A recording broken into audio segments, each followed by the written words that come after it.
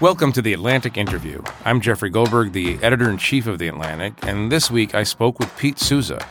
There's a chance you may not recognize his name, but you'd certainly recognize his photographs. Pete was the official White House photographer for Barack Obama, and he documented the president throughout his 8 years in office. Recently, Pete came out with a book of photographs from that time entitled Obama, An Intimate Portrait. When I spent time interviewing President Obama or traveling with the president, Pete was always right there in the background, shooting away. He was everywhere, and yet also, as we discuss, kind of nowhere. He managed to make himself invisible even while documenting the presidency in all of its manifestations. So it was really a fun thing to sit down with Pete and hear what it was like to be an intimate observer of an entire presidency.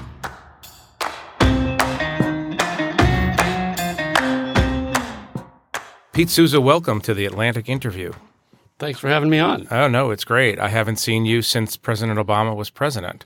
Remember that period in American history when President Obama was president? It was not that long ago. No, really? Are you sure about that? Sometimes it feels like it was a decade ago. But I'm not sure about that. I don't really recall it anymore. I've been eager to have you on this show for a number of reasons. In part to just sort of talk about what it's like to have the ultimate bird's eye view, in part because I'm one of the people who's been lucky enough to be photographed by you with the president. And actually, it's my first question. This is going to seem extraordinarily specific, but here's one of the mysteries of your career or your job in the White House. Whenever you go into the Oval Office to meet the president, or really anywhere, but particularly the Oval, within a minute, you pop out of some secret door or secret closet. I can't figure it out, but you would always sort of pop out, and I never understood, where were you hiding? Did you just were you just positioned, ready to go? Because it was sort of like, where did Pete Souza come from? How did that work? Well, what I tell people is the Cliff Notes version of what I did for a job was I would tag along with President Obama from the time he came down from the residence in the morning until the time he left at night. And I was either in the Oval Office or just outside the Oval Office all day long. That's basically what I did. Did you have sort of a perch where you can see what's going on? You had access to the schedule, obviously, but it was really, the Oval Office is quite discombobulating, in part because it is an oval, and in part because you can't tell where the doors are. And I just was I would always turn to someone and say, where did he come from? And then you would disappear. It was, a lot of people talk about a particular gift that you had, which was to make yourself invisible at key moments. Talk about that a little bit. How did you sort of become unobtrusive yet manage to photograph everything? I like to say I used a small footprint, meaning I used the quietest cameras that existed. Would not use a flash, would not use a motor drive, rapid succession, and try to move about so I wasn't interfering with what was taking place. If President Obama was having a one-on conversation like he did with you, I wouldn't necessarily stay in the whole meeting. I would just try to get my pictures and slowly disappear through one of those secret doors. Yeah. How many secret doors are there? Well, there's 4 doors into the Oval. They're not really secret. Well, they're secret when you're looking for the handle and you can't find it. Well, yeah. I mean, we've had people, at the end of the meeting reach for the wrong door handle. Yeah, that was me, among others. Yeah. It's exhausting though, right? I mean, one of the things, and I traveled on enough presidential trips. There's you have photos in this wonderful book from a trip I was on to Asia. You have a trip to Israel in the Middle East. You were always around. I don't understand your ability to sort of your endurance in that. Talk about that a little bit, because you were there from morning to night. Yeah, I mean that's one thing I give myself credit for is my endurance. I took one sick day in 8 years, and the only reason I took a sick day was because I had to undergo anesthesia. But there are days that were like watching paint dry, in that not much was going on necessarily in terms of visually, and that was the challenge, is to always be ready. I mean, I early on I made the determination that if I was not in the Oval Office, I was going to be right outside the Oval Office, because with this particular president, you just never knew what was going to happen. It was kind of a fluid situation all day long. Yes, he had a schedule, but he might just pop out of the office and walk down to the chief of staff's office, or So I just was always hanging around. Was he ever annoyed by having you follow him everywhere? He might have been annoyed the first few months, but I think he understood the value of having somebody document visually a presidency. And I think he appreciated the way I did it, and not really being a nuisance. And knowing that, there were days when I might give him a little more space because, he might be in a bad mood, or he might have a sinus infection, and just sort of like it's more intuitive than anything else. Does that make sense? Yeah. Do you remember any particular bad days? It depends on your definition of bad. A really bad day was, of course, when he found out about the Sandy Hook shootings. But that was also, historic. So that was not a problem. Yeah, you took a very famous photograph of the president being briefed by John Brennan, and he was he understood that I needed to be around for those kind of bad days. But there were bad days when, I don't know, I can't even think, like he didn't show his bad moods to people publicly, but I could sort of tell. And I can't think of anything specifically. Well, here's a funny story. This guy was notorious for being a disciplined eater. So in his back, right, the 7 almonds controversy. Yeah. So in the dining room, he had these 3 jars with almonds and, I don't know, 3 different kinds of nuts. So I had the idea on one April 1st. I got the valets to dump out all the nuts and put in M&Ms, because he never ate candy. And as soon as he walked into the office, I could tell he was in a really bad mood. And I quickly went back to the valet and said, "We got to put the nuts back." Well, he's very sensitive to the nuts. I remember him getting mad when people were talking about that story where he ate 9 almonds after dinner. And I remember hearing him say that sometimes it would be 10 or 12. He didn't actually count them. He was very frustrated by the telling of that story. Talk about the West Wing a little bit. You said that sometimes, and this is hard to believe in one sense, sometimes having your job was like watching paint dry. There is this quality of the West Wing that a lot of people don't understand, which is that it's very, very quiet. Talk about something that surprised you when you started to go work in the West Wing. Well, it's not like the West Wing TV show. It's the opposite. Yeah, it's small. If you go, my office was 1 floor down from the Oval Office, and it was the old barber shop. And you could, barely fit 2 people in there. It's smaller than people think. It's older than people think. It's, there's no wireless. It's everything kind of centers around the Oval Office. But everybody else's office is really kind of small, except for the chief of staff's office. Right. Let's talk about some of the photographs in this book. The first question I ask as an editor is how you possibly culled down to this selection. It's a big book, but nevertheless, it represents a tiny fraction of the photographs you took. Talk about the process a little bit of getting to this. To start out, I would say that because we were the administration that used social media in a way that no other administration had done before, it just so happened that a lot of these tools became available during the Obama administration. Instagram didn't even exist until 2010. So as a result, a lot of these pictures had been made public in some capacity before. So that was the core photographs that I began with, ones that we had made public in some capacity. And there were thousands. And then I was trying to choose photographs. The book is done chronologically. So you sort of see the flow of the presidency from 2009 right up until January 20th of last year. And I was trying to show pictures that told you something about his presidency or told you something about him as a human being. What was he like? And then I would also weave in some of the important historical moments, as well as trying to set the scene with some aesthetic moments of the presidency as a whole, like pictures of Air Force One, of the White House. And that was challenging because there were so many pictures to choose from.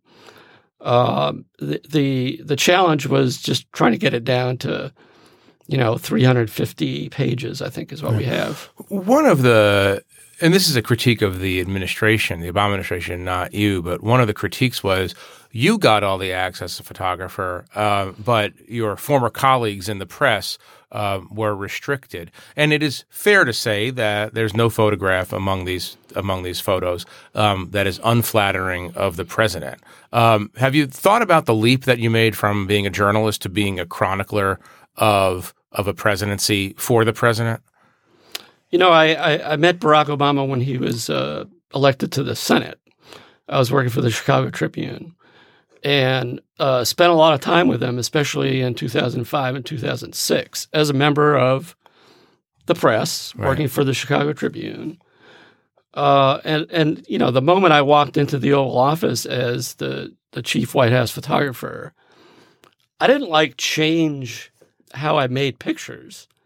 The process is still the same. I'm still photographing in the same manner. Yes, the White House, you're not photographing for a daily newspaper, so you're not editing to fit a certain story. I was thinking more long-term of making timeless photos, historical photos. But the process of me photographing isn't any different than it was as a photojournalist for the Chicago Tribune. Do you think that the press was kept at bay too much by the press operation, by the public relations operation at the White House? I mean, I think that's a legitimate complaint. It happens every administration. Ironically, the current administration, they're not getting as many complaints because the current president loves to have the entire press pool come in. And so he can, sign some executive order or things like that. I mean, President Obama much preferred having a solo photographer, which we did several dozens of times, have an individual photographer sort of tag along with me for the day or do a solo interview like he did with you. He much preferred those than having the whole contingent of press come in. Coming back to this point, it's a minor point, but the quietness that people who were in the West Wing over the Obama administration felt, that's also a kind of a reflection of his disciplined, orderly, quiet personality, I have to think. By the way, that's probably the nicest thing you've ever said about Donald Trump, but I'm not even sure it counts as nice. Do you think it would be fun to photograph Donald Trump? Can you imagine, put aside your feelings about Donald Trump, which you've made clear, could you imagine it being an exciting job right now to be the White House photographer? No. Why? Trying to be delicate. No, you don't. This is a very indelicate podcast. Because it doesn't appear to me that that much access is given to the White House photographer. So just from a technical standpoint, You're not getting in there.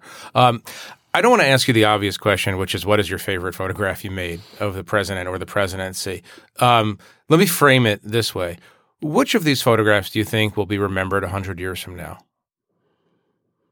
Well, that's a good question. I think obviously the bin Laden photo, watching the bin Laden raid in the Situation Room, although that picture to me is historic, and yet I wouldn't consider it one of my favorites. It's probably my best known picture. The picture that's on the back cover of little Jacob Philadelphia, kind of touching the head of the president, that was taken actually early on. It was in May of 2009. You knew that was a moment. I actually didn't know that was a moment because it happened so fast. I have one frame of that. It was so unexpected. And I didn't see the picture because, you can look on the back of your camera, but I'm so busy that oftentimes I don't really get to peruse my pictures until the end of the day. And that's one picture that I didn't know what I had until the end of the day. And when I saw it, I was like, oh, okay, this is special. Why did you know it was special? Because you've been following Obama around for long enough that you knew his unique status as the first African-American president meant so much to so many people? I mean, because it's not, no offense, it's not your most artfully composed photograph. It was done completely on the fly. What made, when you looked at it, what said to you, oh, wait a second, this is capturing an essential truth about this historical moment? Yeah, I mean, it's funny because a photographer always wants to have the perfect composition, framing, lighting, moment, all those things that come together. And in some ways, the imperfectness, if there's such a word, of this composition and framing make it more special to me. I mean, the reason it works as a photograph is you can both see young Jacob's hand touching his head, and you can see Jacob's eyes looking at his head. If I had been, 6 inches in either direction, it might not have worked. But I think it resonates with a lot of people for two reasons. One, you got a young African-American kid touching the head of the President of the United States who looks like him. That's one. And two, I think it tells you something about Barack Obama, that even though he was President of the United States, at the behest of a 5-year-old kid, he would go ahead and bend over and let this kid touch his head, that he didn't take himself that seriously. I'm not sure that would happen, for instance, today. Right. Well, that hair is more complicated, for one thing, on the next president than the previous. As artistic composition, I'm curious to know. I mean, there's that photograph I love. I happened to be there, so it really resonated with me at Yad Vashem, where I was in the pool. I was in the pool that day when they were standing out over the hills of Jerusalem. There's an Air Force One photograph that's haunting.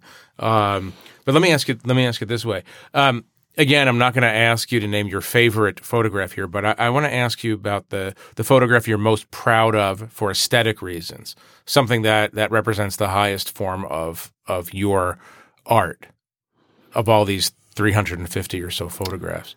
That's sort of like, asking someone, okay, you got 5 kids, which is your favorite?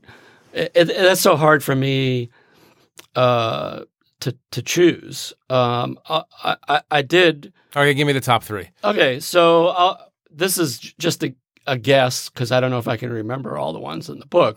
But the one of Air Force One leaving Seattle one early morning in the fog, and I saw the picture happen as we were arriving. In that, I was in the motorcade, and it was just this magical foggy morning. And as soon as the motorcade stopped, I ran to the front of the plane as far away as I could get because I knew you needed to be far away to get the effect of the fog. So I love that picture because I think it says something not about President Obama directly, but it says something about the presidency. You see the motorcade, you see him at the top of the stairs waving. So that would be one. Another one is, you mentioned this one from Israel. They were overlooking the city, I believe, right? I think so. And it's taken from behind. There's a whole group of people, including Netanyahu and Perez, I believe. Yeah, Shimon Peres and Netanyahu, the chief rabbi, I think. Yeah. And at one point, the president just sort of like raised his hands to say something, and the light just happened to magically fall on his hands. And I saw it happen. I think I have one frame of that. It happened so quick. But aesthetically, I love that picture too. Another one that maybe I'm drawn more to the circumstance than the actual picture is the day that Supreme Court upheld same-sex marriage. And we, meaning the White House, lit up the north side of the White House in rainbow colors. It was on a Friday night. And the staff did not want to go home. So everybody was just outside the north portico, just kind of taking it all in. I think some people had champagne out there. and the light had just gone down for the evening, so there's still a little blue in the sky, and then all these rainbow colors around the White House. So those are three that come to mind off the top of my head. Presidency is a fairly impossible job. The emotional bandwidth, forget the intellectual bandwidth that one needs to be president, but the emotional bandwidth. You went with the president to Newtown. He had to comfort 26 separate families, give a talk. He missed, I think, one of his daughter's performances at school in order to do this. Talk about a moment that might have been too much for anyone to bear, and how you bear those things. You're documenting moments of extreme trauma. You're in Walter Reed with the families of extremely wounded, terribly wounded soldiers. Talk about that. Yeah, I mean, it's most of the time I can keep my emotions together in the moment because I'm worrying about so many things technically and compositionally and so on and so forth. Newtown, and not the day of the shootings, but 2 days later when we did go to Connecticut and he did meet with all these families. I have to say that was probably the one time where I had a hard time keeping my emotions in check. You mentioned that Sasha's annual dance recital was that night, and he could not go because it was on a Saturday night. But he went to the dress rehearsal in the afternoon and sat in the auditorium. He was the only parent watching the dress rehearsal. At one point, this young dance troupe had just finished their performance, and they filed into the auditorium, which was essentially empty. And I was down front taking pictures of Sasha because she was dancing. And these young little kids came and sat like right in one row right in front of me. There were about 20 or 25 of them. And I'm looking at these kids, and I finally tapped this one little girl on the shoulder, and I said, "How old are you guys?" And she looked up at me, and she said, "We're 6. And that's when I lost it, because I was thinking to myself, this whole row is what just got wiped out in Newtown. And then later, a few hours later, as he's meeting with these families privately in Newtown, was just it was just too much to bear. You've got the worst possible thing that ever happened in each of these families' lives, and 2 days later, they're meeting the president of the United States in, just the worst circumstance. Yeah. Go to the bin Laden photo for a minute. Address the one quote-unquote old controversy in that photo, what Hillary Clinton was doing with her hand at that moment. And if you knew when you released that photograph that people would interpret it the way it was interpreted, which is that she was shocked by something she was seeing on the screen. It's I talked to Hillary about this a couple of days later when they were trying to determine why she was reacting the way she did. First it was that she had a cold, she had a sneeze. She couldn't really remember. She didn't even know that I was in the room, which is meaning I was doing a pretty good job of, being quiet and unobtrusive. But so as an exercise, I went back. I shot 102 pictures during the actual raid because we were in that room for, 30 or 40 minutes. And through looking at the pictures, Hillary had her hand up to her face in about 15 of the pictures. Bob Gates had his hand up to his face in about 10. The VP had his hand up to his face in a few. And it was sort of like that with everybody because there was so much anxiety and tension in that room. And in editing a picture, you're always trying to find what's the best frame. And when you have that many people in a room, inevitably somebody's going to be blinking or looking away for an instant.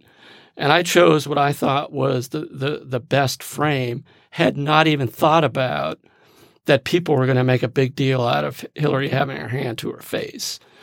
Kind of presaged the way she was interpreted generally. But I think that people unfairly made that a big deal. I don't think that was a big deal. The most remarkable aspect of that photograph to me, well, there's two. the second, which I'll get to, is the fact that you were in the room at all. And I want to talk about that in a minute. But the first is the position of the president and the body language of the president. He's off to the side. He's in a chair. He's not standing there Teddy Roosevelt style ordering the raid. He's very receding in a way. Talk about that. I think that's the quality that makes the photograph memorable, that the president did not put himself in the center of the action, even though he was the action. The Situation Room is comprised of 3 conference rooms. Most of his meetings were held in the big conference room, which was across the hall. They had the communications link to the raid set up in this tiny little conference room.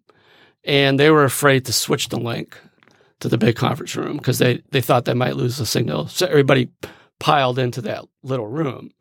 They didn't know the president was going to be there while the raid was taking place. That was not something they had expected, and he wanted to be there.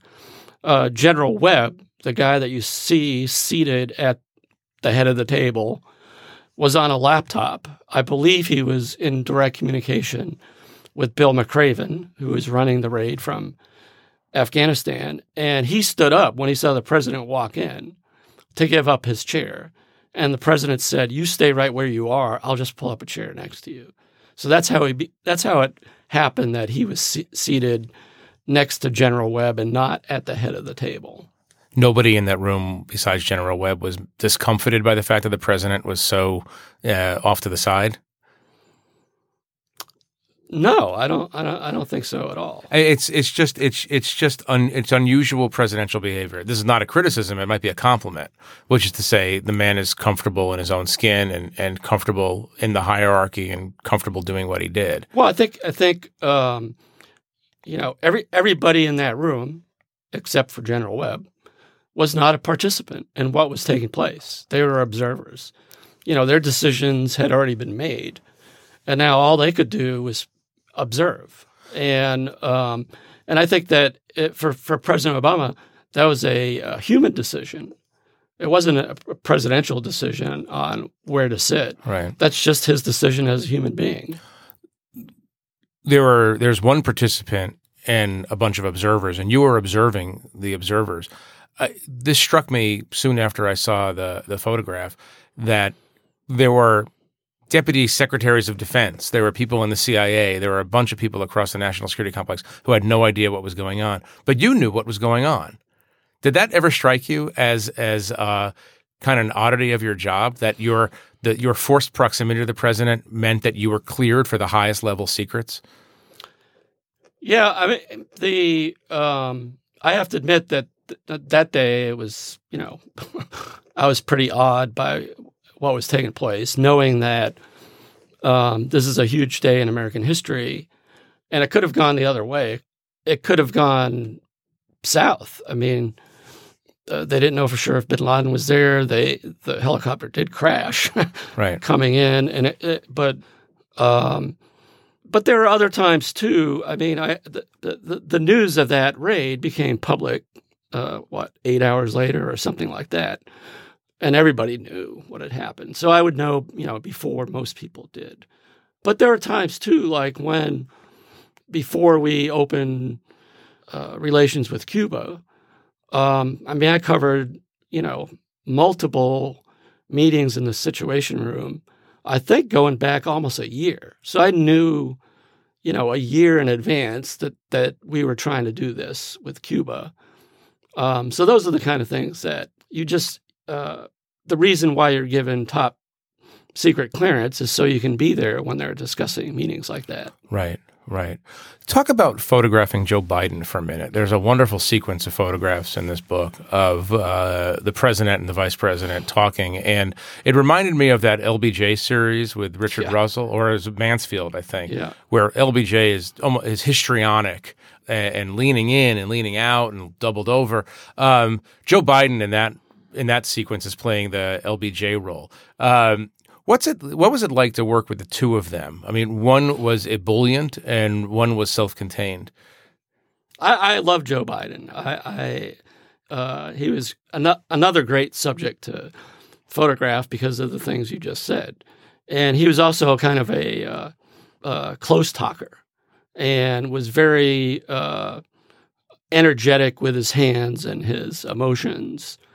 But he was just one of the most hardworking and sincere guys you'll ever meet in politics. I think the world of him. So when he's president, you'll go back to the White House? I think I think 8 years was enough. So talk a little bit about how you portray. I'm looking at it right now. A wonderful photograph of Donald Trump. The only reason you know it's Trump, apart from the caption, obviously, is the back of his head and a little bit of hair that you could tell is genuinely his. Tell me about that day. Donald Trump comes into the White House. Yeah, it was pretty surreal. The election didn't go the way we wanted. It didn't go the way the vast majority of the American people expected. And yet, people spoke, and he was duly elected to be the next president of the United States. The challenge in terms of my book was, this is obviously a book that most people that buy it, purchase it, are going to be Obama fans. And so I was debating whether to even include a picture of the incoming president. And I actually consulted a couple of my predecessors who had also done photo books. Eric Draper, who had done Bush's photo book, and David Kennerly, who had done Ford's. And in both instances, they had included a picture of the incoming president. So I felt that I needed to, too. Except I didn't go with the traditional photo. I went with, one that was a little more subtle. Subtle, but also suggesting a kind of interloper in the Oval Office. No? The great thing about photography is that everybody looks at a photograph a different way. We can end it right there, actually.